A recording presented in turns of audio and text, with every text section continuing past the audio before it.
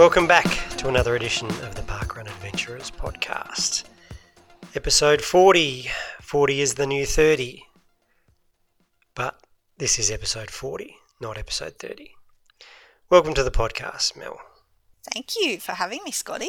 Let's crack on with the news. Not too much general banter this week. No, we're going to have lots. So let's do the news now.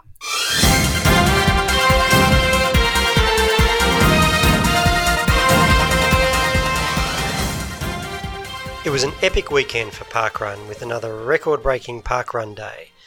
161,356 parkrunners suited up for the occasion, with 14,057 generous individuals donning the distinguished and highly revered fluoro. This coming weekend, Parkrun USA will launch the country's 7th event. The much-anticipated College Park Parkrun will be launching in Maryland on the 15th of October. Still in the US, the 39th Chicago Marathon took place on Sunday the 9th of October, with Kenyans once again taking out the men's and women's running events. Australia and parkrun were well represented once more by wheelchair marathon stalwart Kurt Fearnley. After breaking away from the main pack with a kilometre or so to go, it was a butt-clenching finish, with Fearnley taking silver behind Marcel Hug of Switzerland, who grabbed the gold by a matter of inches. For those states who celebrate daylight savings, the little hand on the clock was spun forward by 60 minutes on Sunday, October the 2nd at 2 a.m. Some may comment that this is hardly news as it happened over a week ago. However, the ramifications of splitting time zones in Aussie states has disturbed the space-time continuum to such an extent that jet-lagged Queenslanders, Northern Territorians and Western Australians are still struggling to catch up. Indeed, it is expected that residents of these states and territory won't quite catch up fully until Sunday the 2nd of April 2017 at 3 a.m. The third annual Sungate Sunset Run took place on the 8th of October. The all-male team known as Too Fast, Too Furious took out the overall prize for the greatest distance run in the 2-hour open relay event, running 165 laps for a total distance of 41.25 kilometres. The Guinness World Record for the fastest relay marathon currently stands at a time of 2 hours and 4 minutes and 32 seconds. With the Too Fast, Too Furious team this year adding an extra kilometre to the distance they achieved in 2015, they are on track to take down the Guinness World Record in 2017. In true Aussie fashion, they did it all wearing blue singlets and mullet wigs. And Mel, you got to experience those blue singlets and mullet wigs flying past you on the weekend. I did. You mentioned in a previous podcast how the hair lifts up off the back of your neck, and there were mullets blazing in glory all around the course on the weekend. It was a sight to behold, that is for sure. And your team, Lazy Bones, was also a sight to behold. And I wasn't the only one who agreed. You aren't the only one. So for anyone who hasn't logged into the Sandgate Sunsets Runs photos and taken a look. Who would myself, that be? Come on. Oh, that would be everyone, surely.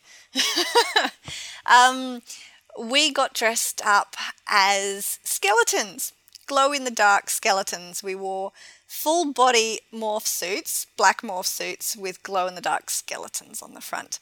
And needless to say, it seemed like a good idea at the time. Very warm running in a morph suit, even when you don't start until 6 p.m. But the kids and the crowd, everyone loved it. It was all about the skeletons, and we must have given out hundreds, literally, of high fives on the run around because we had so many cheers for Go Skeletons and Go Skellies, you know. People were giving us nicknames by the end because we were that close. And such a good vibe and so much fun. And yeah, we were pretty sweaty and gross by the end. And grossing out quite a few kids actually who, so sweet, they came up afterwards and they wanted photos and then they wanted to give us hugs and then they realised, oh, your whole body is wet. And not because I've been playing with the hose. So No, but it was great. And we actually took out the prize, which we were very pleased with, for the best dressed team. How exciting is that? That's exciting. I mean, Too Fast and Too Furious, overall winners. Did anybody care that much? People were waiting to see who won the best dressed. Am I right? Not sure I'd go that far, but it was a fantastic outcome for those guys. Like, literally, if they hadn't had to stop the clock at 2 hours, they would have reached that Guinness World Record breaking kilometre. That last kilometre they could have done in less than 4 minutes at the pace they were going. It was just absolutely cracking. Obviously, they're working on their technique and everything as they go. And we were really pleased with our results as well. I think we came 64th out of 100 events, out of 100 teams, I should say, and 27th in our category. And we did 101 laps, which is 25.25 kilometres. How good is that? So how was the vibe? I was there last year and it was awesome. The vibe was great. We were in a pit not far from a bunch of other park runners. The Chermside Park Runners team were there, which was very cool. Mark and Siren and their buddies. And Gareth Saunders from South Bank, he was also there, not too far away from us.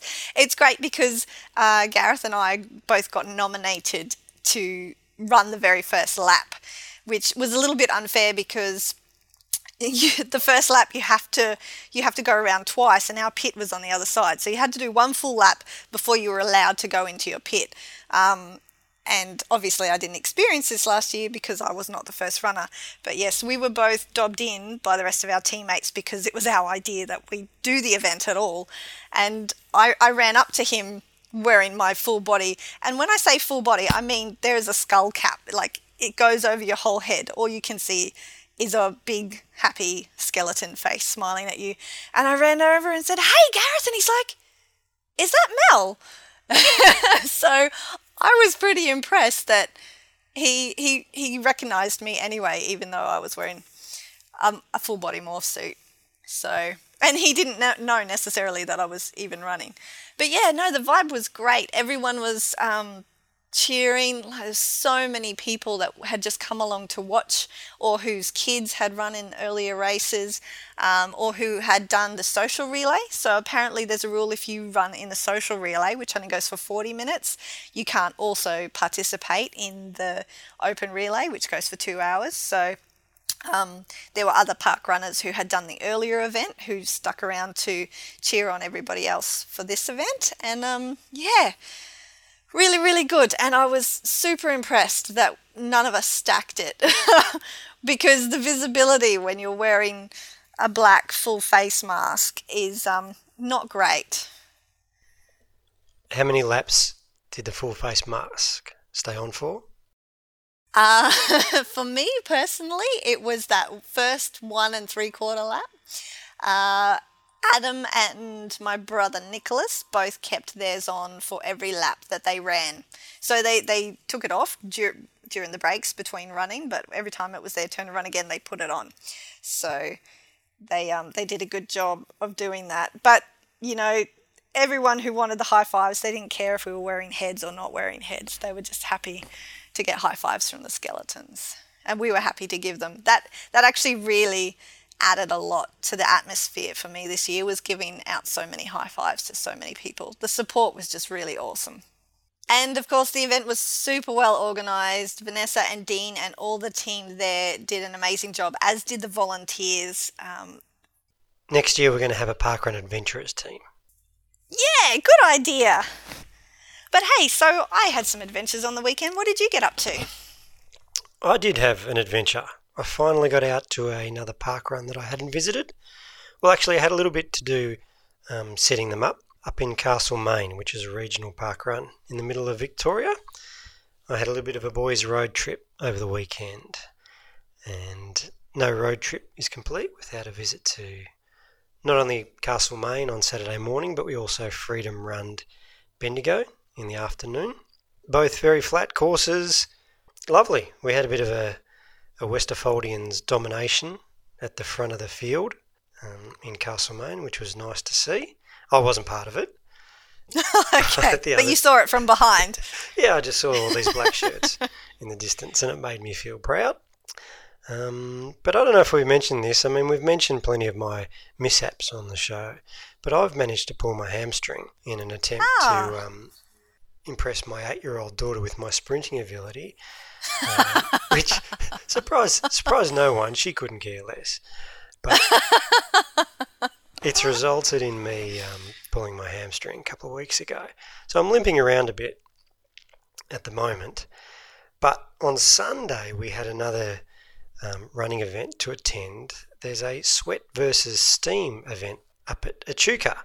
And the idea... Steam being of the choo-choo train variety? No, of the steamboat variety. Ah. So similar to Puffing Billy event down here where we race the train, up in Echuca you race the steamboat. And it sounded like a really great idea, running along the Murray, seeing the steamboat, which can't really go that fast, can it? Surely not. With the current, sure. Surely not faster than people. Yeah. But the problem was there's been lots of rain, and so the Murray is flooded. So the course was altered a few times, so we never really actually got to run alongside the steamboat. Oh, I thought you were going to tell me that because the Murray was flooded, it effectively turned into rapids and the steamboat was like a speedboat. No. I thought this was going to be an excuse story. No. We saw the steamboat take off, and then it probably headed down the river for 6 kilometres and turned around and came back. Unfortunately, we were doing 5 loops around the park where we started. But I had my first run spew. Oh!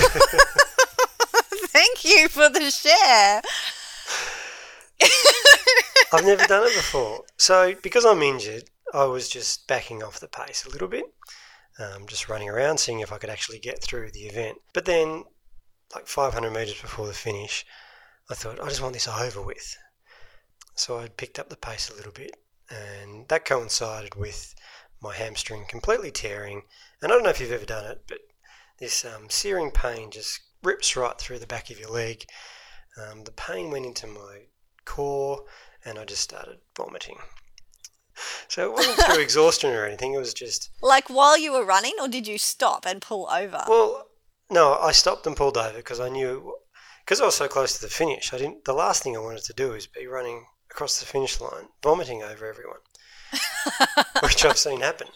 I just pulled over to the side, had a little bit of a spew, next to one of the marshals who commented, "Thanks, mate, you've convinced me to never take up running." Mission accomplished. Yeah, I left my mark in Echuca. Oh dear. Weekend. You've scarred him. You've scarred that marshal. Yeah. So that was my weekend. Great weekend. Great weekend with the boys. We had a good time. Just wish I didn't throw up. Well, what boys' weekend would be complete without a bit of a spew?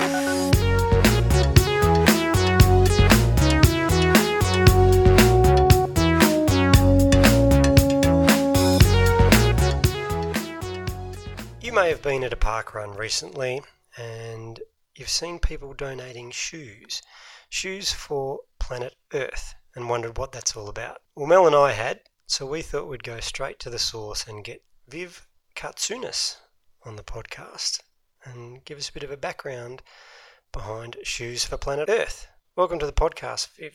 Thanks, Scott. Thanks, Mel. It's lovely to be here.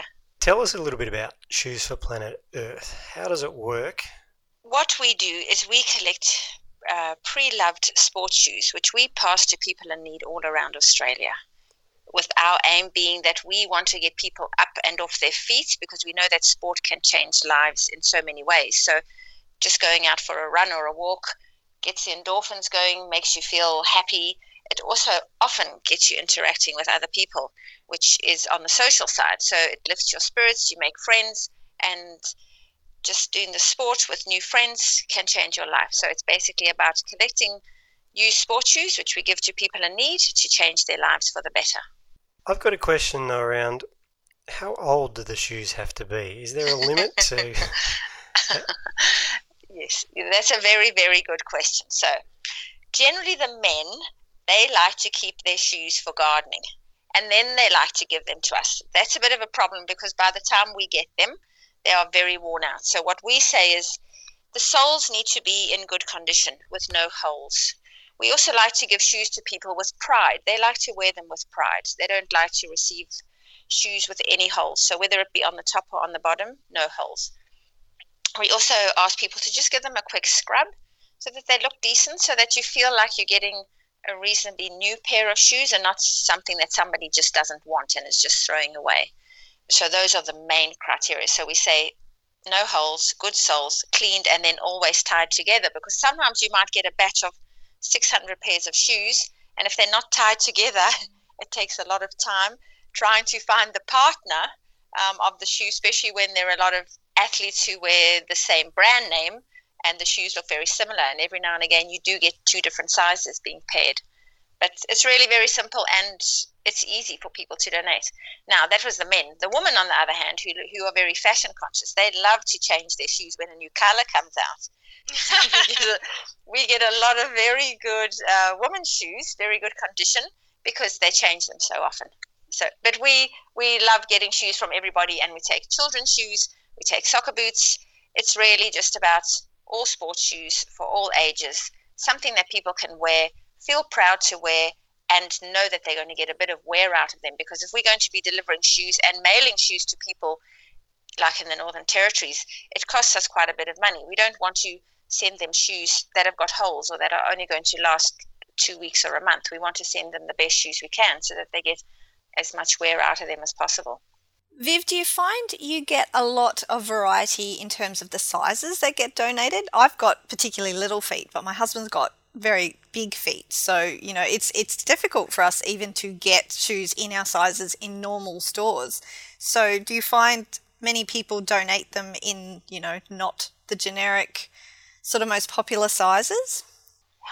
We do get a lot of about women's size 8 up through to the men's size 12. We do have a problem because quite a few of our homeless people who we give shoes to have very large, broad feet. And one of the homeless guys who I know in Sydney quite well, he takes a size 16. And every 6 months or so, we get a request for him for a size 16. This is really, really tricky.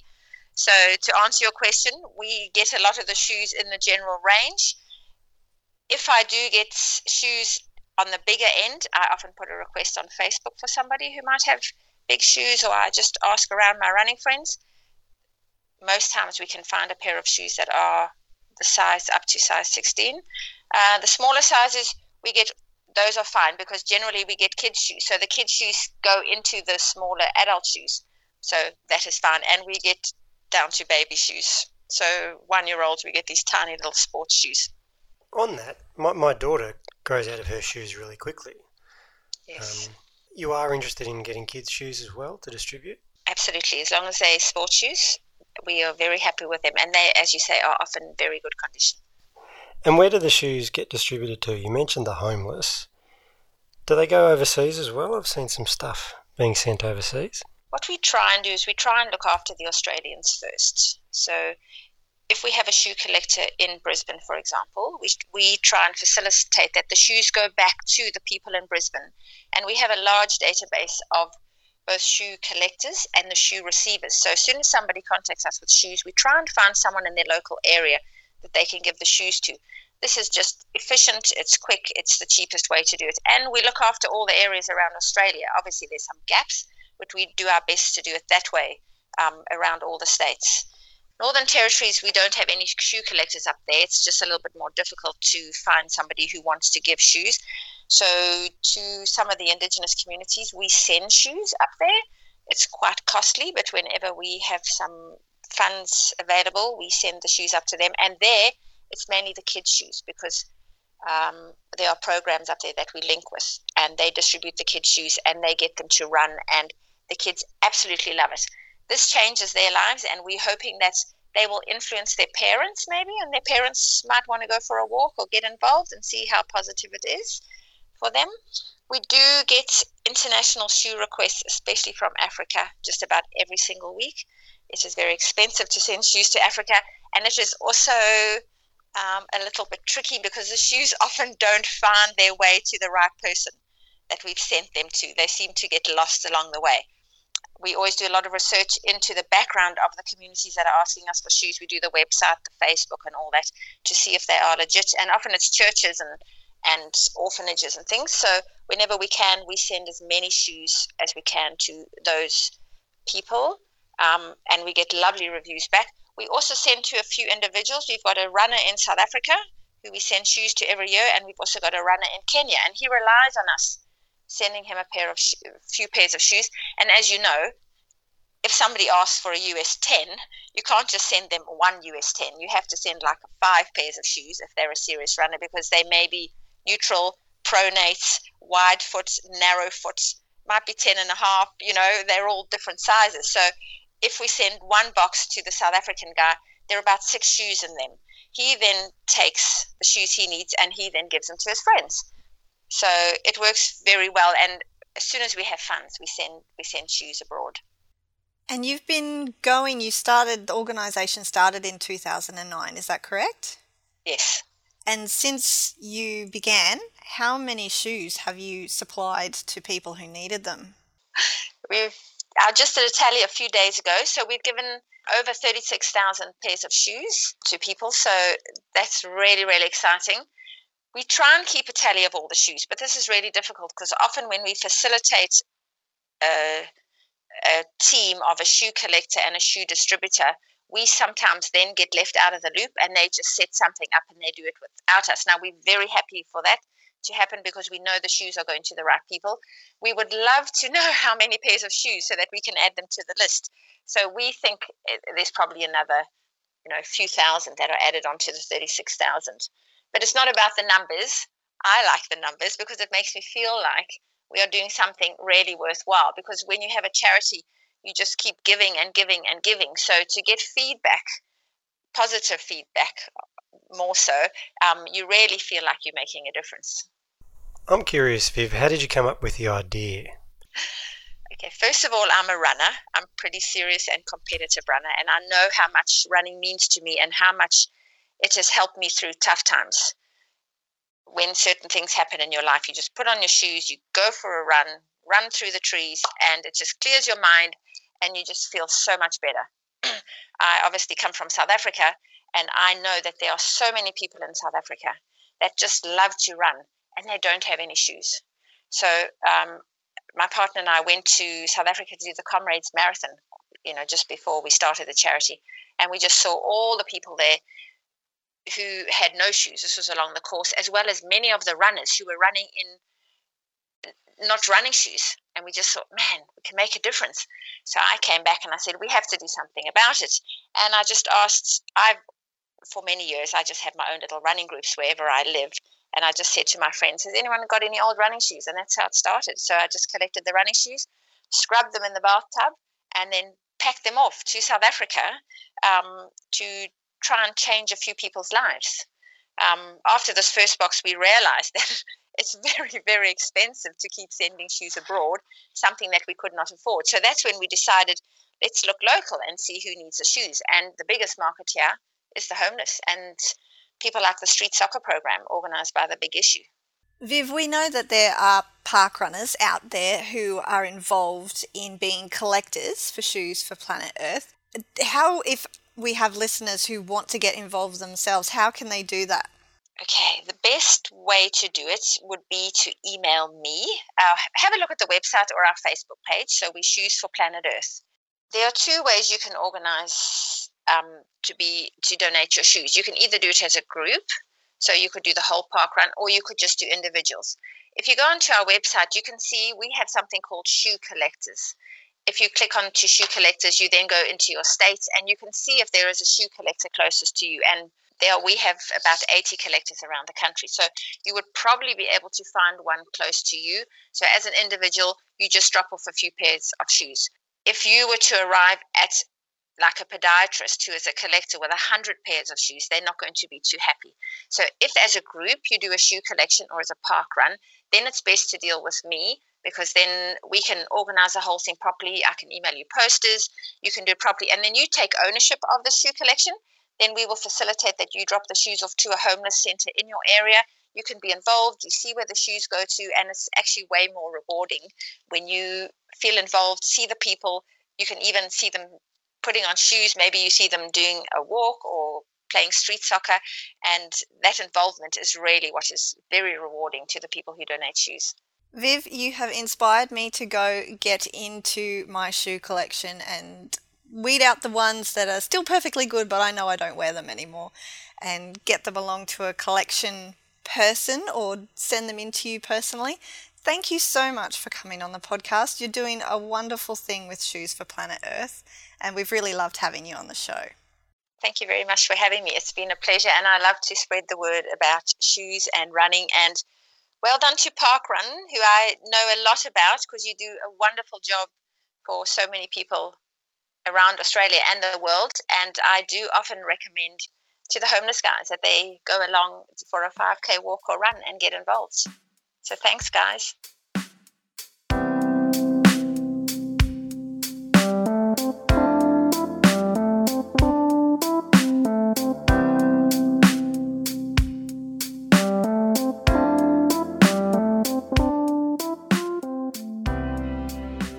Our next two guests hark from Victoria, from an event that has just earned its green 250 shirt. They are from Albert Melbourne Parkrun. Scott and Joanne Watkins, welcome to the podcast. Hello, Mel. Thanks for having us. And hello, Scott. Hi, Scott. Hi, Mel. Thanks, guys. Yeah, so for the purpose of the rest of the interview, I'm Scotty. And I'm Scott. And I'm Joanne, in case anyone wanted to know. You guys can just keep calling me Mel, so that works for me as well. We have the added pleasure today, the privilege of being all in the same city. We're all face-to-face for the first in-studio interview, except for you, Mel, because you're on the Sunshine Coast. So this is a real treat. So what part of that we're all face-to-face, except for Mel? How does that work? The Victorians are all face-to-face. Yes. Well, like Albert Melbourne Parkrun's in the centre of the city, we decided that we were so close that it was better for us to all be in the one spot at this end. So, you mentioned it there, Albert Park's in the middle of the city. It's probably our most famous parkrun down here. Everyone comes to Melbourne, they want to go to Albert. Yeah, I mean, we get a lot of visitors, and I think the Grand Prix track is probably a big factor too. There's always a significant proportion of our visitors who get excited by running around the Grand Prix track. The weeks leading up to the Grand Prix, the week before when they closed and you actually run on part of the track, I know, for example, our godsons, when they were down here from Newcastle, could tell me which turn it was. Now, Scott and I know nothing about car racing. It's not a great passion of ours, so we're always quite bemused by the questions people give us about the link to the event. So do you get people that actually come close to the Grand Prix that are just petrol heads? Yeah, they're just discovering parkrun because they get to run on the course. Yeah, we had a woman a few years ago from the UK who's quite a big parkrunner over there, and she actually works for the Grand Prix as one of their timers, and she came along the week early, came out so that she could do parkrun for it. But yeah, there's definitely people who are big Grand Prix enthusiasts. And there's certainly, as I said, there are people who come so they can run on the course, but it's only that 1 week of the year when you actually get to be on the road. And they can tell you the corners and the turns, and we smile at them and say, we're here every week, come back and continue. So you guys actually run on road. That's what makes up your course. Only for a few weeks in the lead up to the Grand Prix. So normally we can go into the course description, but it's very simple. We do a lap of the lake. We say to people that there's no shortcuts. Just come back here, and the lake path is actually 4.7 kilometres. So we start a little bit before our finish line and do a single lap of the lake, but in the lead up to the Grand Prix each year, they do put a few barriers up on the path and shut off the roads to cars. So we get diverted onto the roads for maybe about 3 or 4 weeks in the lead up to the actual race. And we're very flat. So when Joanne and I have tourists at other parkruns, Scotty's beloved Studley that I did last weekend for my first time is quite a challenge because it has hills, whereas there's a minor hill at Albert Park where you have to step over a little raised bit of the path, and that's the highest point. I think it's like 5 centimetres? Yeah. You go so far as to call it a hill. Oh, absolutely. It's our elevation. I went to Lakeview for my cousin's 100th a few weeks ago. I had this false notion it would be like Albert because it was a lake and a view, and I thought and the hills. And my 6-year-old godson told me to suck it up and just go faster. Do you guys find you get a lot of headwinds or breezes off your lake? Yeah, there's a big headwind down the back straight, and so the weeks, so sort of between sort of kilometres 3 and 4 is usually you're running into the wind, and the weeks when the wind is sort of swung around and it's behind you, everyone's so happy, and we get many PBs, and yeah, it's but the majority of the time, yeah, the championship kilometre is the 3 to 4 kilometre mark when you're running along the back between the palm trees, and it can be tough. That's the make or break. When the first runners come through, that's the first thing they'll comment on. And I mean, in Melbourne, we love to talk about our weather, but the track we talk about the headwind on the back straight. The Melbourne Marathon's in town this week. Exciting. The course also features heavily. It does. In the Melbourne Marathon. So you're expecting a lot of people who are tapering or resting this Saturday? Yeah, I noticed the other day we've actually got a few visitors who are doing some volunteerism this week, which is nice to see. And I suspect they're in town for the marathon. But yeah, we usually get a fair proportion of people who come along to either do a very gentle run or a bit of a walk and stuff, because most of the course is part of the marathon. They're running on the road as opposed to on our actual path, but running very close to it. So yeah, it is a good chance to experience part of the run. There'll undoubtedly be a healthy contingent of visitors on Saturday. And that's where some of our more regular Albert Melbourners who go visiting and wandering come home for the weekend as well. So everybody's in town. It's a big week for us. And the run itself on the Sunday is a big time for celebrating and supporting our runners.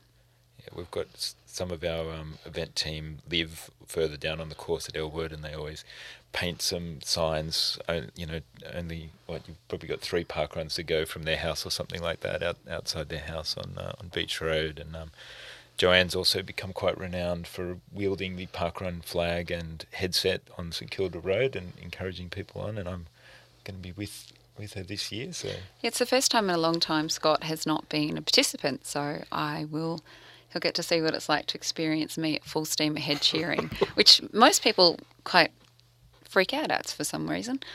So for any park runners who are coming down, look out for me just on the corner of the Arts Centre. So I will be there to cheer you if you're doing the half or if you're doing the full. I'll be in the vest, the park run with my headset on. The vest is wonderful. I discovered a few years ago, if you wear a fluorescent vest, people let you go anywhere. And I become a pseudo marshal because people are always asking you questions about how you get to here and there on the course, and even officials ask me what's happening. So the guys on that corner have been setting up with me for years, so they know I'm coming. So I'll be there to give you a cheer. Sounds like a big party weekend. Yeah, it will be. Now, Team Watkins, Scotty is your territory director, is that correct? He is. Or was at one stage? Still is. Okay, still is. A lot of people don't realise that as part of a territory director's role, we often need to replace faulty equipment and things like that for our events. I understand at one point he sent you a stopwatch, Joanne? The stopwatch. Can you tell us story. a bit about... Yeah, So, please share for our listeners. Yes, this is a highlight of my professional career, that the stopwatch was sent to my work, and I work in high school.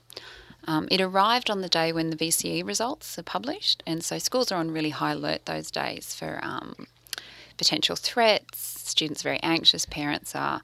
And so this is the end of last year, and we're waiting for this. I had forgotten about the stopwatch coming, and I was in a meeting with another senior leader, and the two of us were the most senior people on staff, and admin rang up and said, we've had a suspicious package that's beeping, and we're really worried about it. And we were both very relaxed about it, and Julie and I said, oh, it'll probably be for PE. It'll be some sort of sporting equipment. And they said, no, they always leave us a list of when things are coming, and it's in this box and it's beeping. And we said, it's fine, like, you'll be right.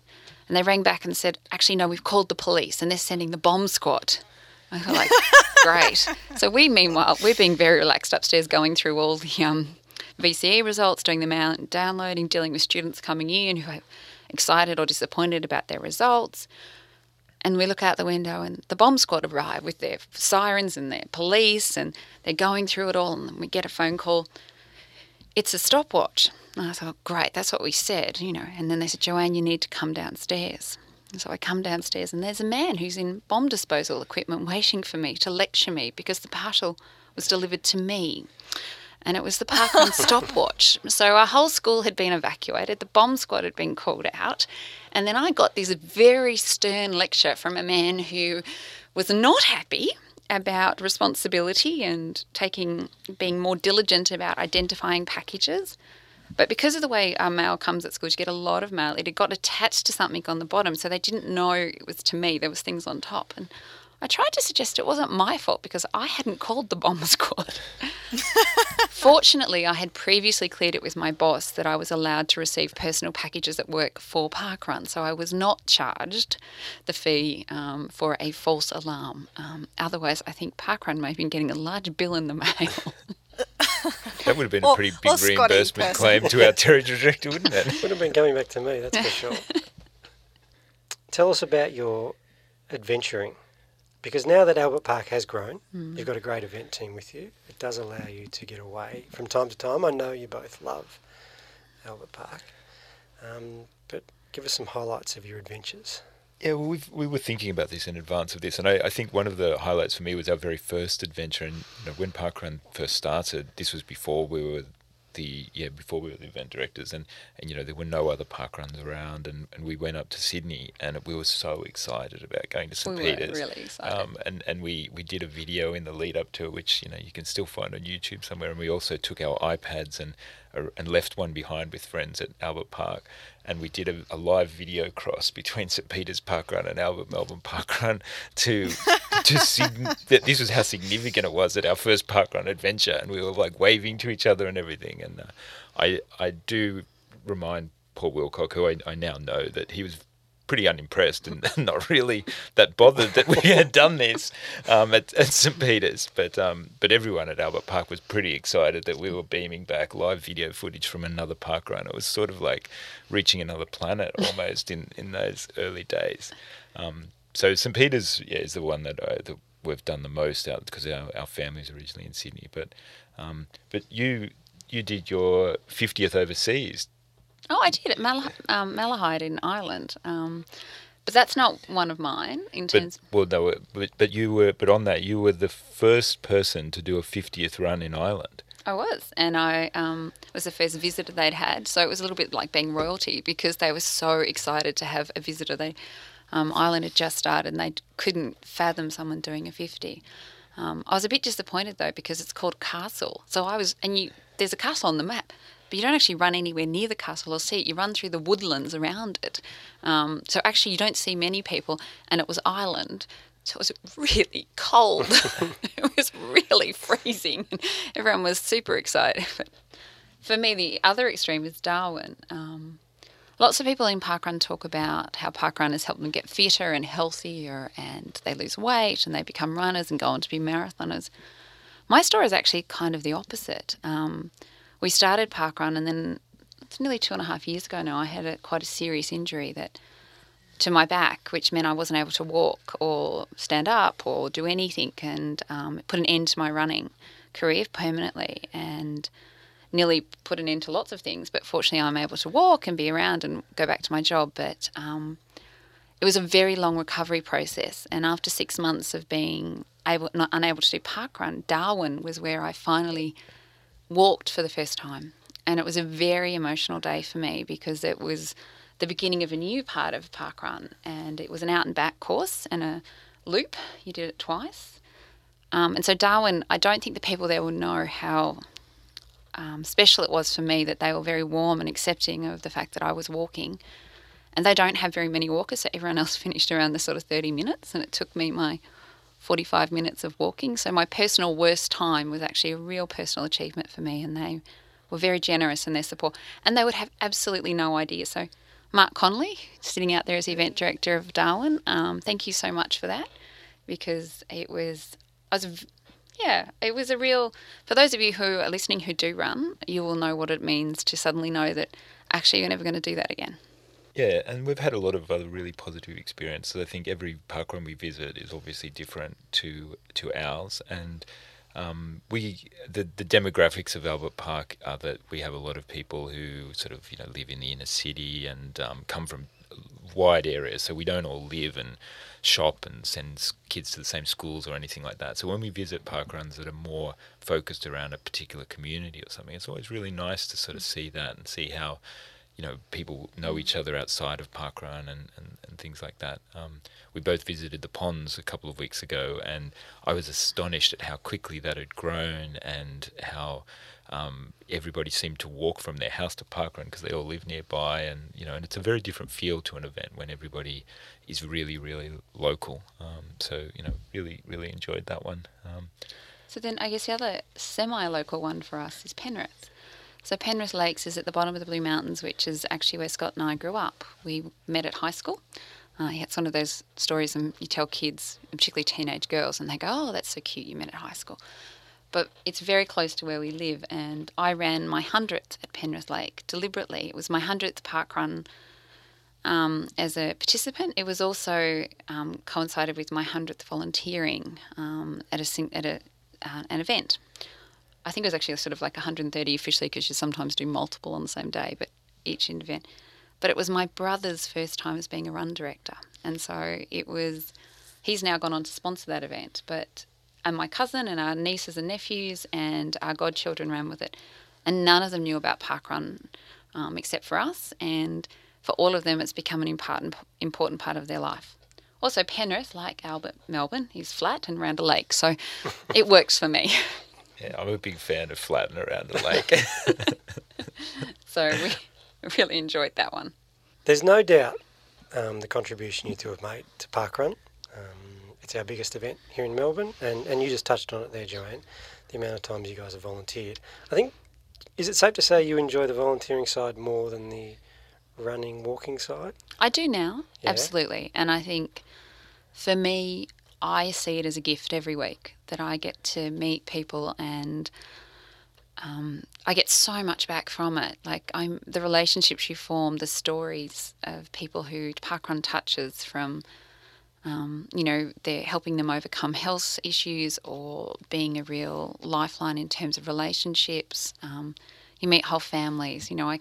Got one wonderful family who come with 4 children every week, and they're teenagers. And I just think that's amazing that you can have something that a whole family does with adolescents, or a father and daughter, and the daughter's sort of in her 30s, and this was their father-daughter bonding moment. And she's now moved overseas for the first time and running over in the UK. So I think it's a real privilege to be part of people's lives. And I just love how excited people get about it. And I think Scott and I are really privileged that we have some of the skills needed to do this, and we have the time and we can support each other in doing it. It changed our life. I mean, we moved. We now live, almost say we're some of the closest to the start line of any event. We live 450 metres from our start line now, and we did that deliberately. So I certainly get so much out of volunteering. And we've also got to connect with a huge number of people. I mean, Mel and Scotty, you're an example of this, where we've connected with people all across the country and the other event directors. And I was thinking about this earlier today. So like Mel, you and I, we've only met very briefly once in person, but interacted a lot, online through the various platforms that parkrun uses.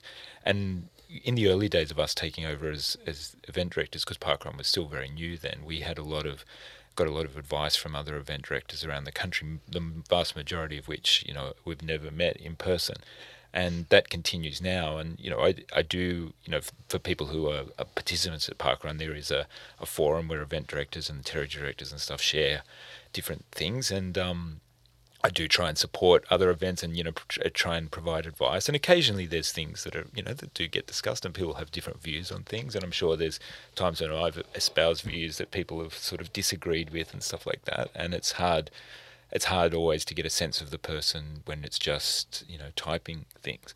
But in the main, I've benefited more than I've contributed from the advice and the perspectives from other parkrun event directors around the country, and I think that's another aspect of things that's really great. And a lot of the things that we went through in our early days, other parkrun events are going through now, or in similar sort of things. And so if we can help them do that, then that's another really important part of parkrun.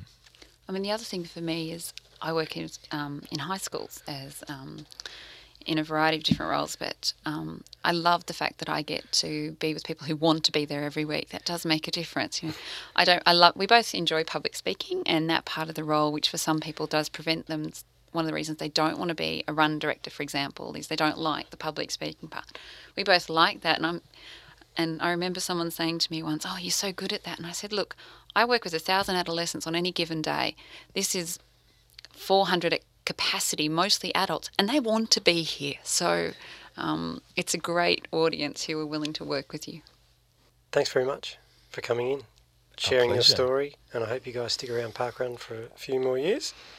Likewise, thanks for all that both of you do. And, I should say, Mel, you brought it up earlier about Scott being our territory director, and he has made an enormous contribution to parkrun in Melbourne. He's not putting me up to say that, but I think it's important to put that on the record, because he, whilst we've been steady at one event, he's helped create half a dozen other events. And so thank you, Scott E, for all that you've done for parkrun in Victoria in particular.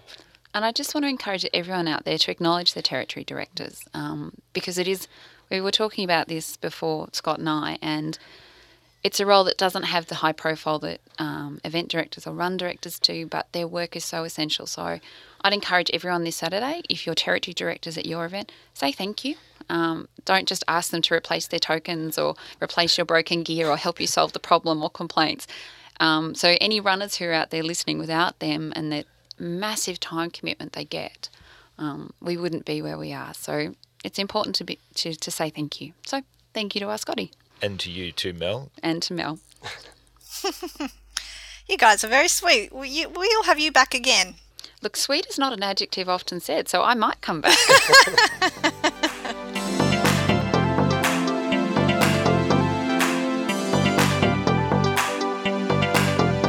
There are no launches to look forward to in Australia this weekend. However, anniversaries are abounding. Where can we go to for some cake this weekend, Scotty? Brightwater in Queensland. Ever heard of that one? I have, actually. They're celebrating their 2nd anniversary. I will be attending, and there will be cake, I am assured, so I shall also be eating it. Grafton in New South Wales are turning 1. Gungahlin in the ACT are turning 3. Kingscliff in New South Wales are having their 4th anniversary, as are North Lakes in Queensland. And to round it out, Paradise Point. Sounds like a lovely place. They're having their 1st anniversary too. Always lots happening on the social scene. But let's go back to last week's announcement of our Strava Art Contest winners. Quick update. Costumes are being made. We use the term loosely, Is that correct? being made. I have requested preferred colours from the ladies, so that's the first step. Believe me. Some good news on the certificate front. The ladies, Connie and Tina, have requested some certificates that will help the greater parkrun community. We're going to have some Club 50 and Club 100 certificates thanks to the Strava Art Contest. And we did emphasise to the girls that it could be any kind of certificate. And they said, yeah, we know, but we've wanted this for a while, so, they thought they'd go for that and help the greater parkrun community. But one thing we wanted to do was just mention a couple of others that were so close and deserved a notable mention for their efforts. In no particular order, Tim McKinley was our fastest effort. He may have been benefited by doing it on an athletics track. He was also very accurate with that fast effort. There are some people who did fast ones and their trees weren't as accurate as his was. So great job, Tim. Our longest distance went to Maxawa, 24 kilometres of a parkrun logo. Yeah, with 647 metres of elevation in there. before he ran into a dead end. How's that for an effort? That was amazing. I was just blown away when we received that one. So awesome. We were blown away, but the accuracy Well, waned a little, particularly when he was jumping over fences, I think. Or was it somebody else who was jumping over fences? that was Melissa Taylor, who won points and an honourable mention for badassery, because this lady broke into a local showground, and yes, during her Strava art, she was climbing over fences to achieve her beautiful tree attempt inside the circle. We both love dogs, so special mention to Alan Hoskins for his 8.2 kilometre attempt with his dogs. Yes, I love the fact that he got the pooches out there enjoying the Strava art too. Because that's what it's all about, you know, getting people out and active and doing different things that they wouldn't normally do. And he got to take the puppies along. And let's hear from another one of our contestants on the same theme. Hello, Parkrun adventurers, and thank you, Mel and Scott, for organising the Strava art competition. I'm Ayala, a parkrun regular at Albert Melbourne, and I've just got back from the very aptly named Native Grassland Circle in Royal Park, somewhere I'd not been before, and a little part of that area of Melbourne that's always been a little bit of a mystery to me. So thank you for giving me the excuse to find that and a few other running or walking routes that I haven't been to before. It's been quite a fun competition. Thank you to you both for organising it, and keep up the good work with the podcast. And thank you, Oyela. That was an awesome attempt. We loved how much you improved over the multiple attempts that you sent in to us. And you were so close to winning. You had just such a great final logo with your tree in the middle. So, yes, you did a great job, and we're glad that you enjoyed the challenge. So close. We're going to do another one.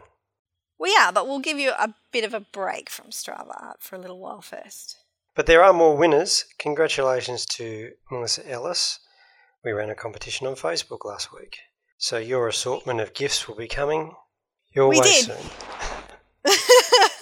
Melissa, get in touch with us and send us your address so that we can send you your goodies. Thanks, Mel. Have you got any shoes you don't need kicking around your cupboard? What about those 5-finger ones? You still loving them? Well, that's the thing. See, I wear them almost exclusively now. I couldn't wear them during the Sandgate Sunset Run because my morph suit also covers all my feet, like socks. They don't have individual toe socks on the morph suit, so I had to wear some other running shoes. Got some blisters from those running shoes. I think they might go in the pile of the ones that I can donate. How about you, Scotty? You got some that you can pass on? Look, I have. Thanks to our previous sponsor of Parkrun. I was introduced to their brand of shoes, and now I can't wear anything else, so I might give away all the other shoes that aren't a previous sponsor of Parkrun Australia. worst commercial meet your decision feet ever, requirements. No, they don't. So I might send them along to Shoes for Planet Earth. Might go do that now. Yeah. Have you got the crime report there? The crime report. Remember, we're going to finish with a crime report? Have you heard about the clowns? It's not parkrun crime, but yeah, but scary. Yeah, let's workshop this. We've got another whole week to not do anything and then have the same conversation next week. Yeah, no, I'm not very great with thoughts this week. Saying goodbye. No, just any kind of actual brain function. You don't want to leave? Don't want to leave the podcast? Yeah. You wish it could go on forever? Doesn't everybody? No, because the survey results said 60 minutes, no more. All right. Well, for the benefit of those people who said no more than 60 minutes, we should sign off. Thank you for joining me again this week, Scotty. I will see you around in episode 41.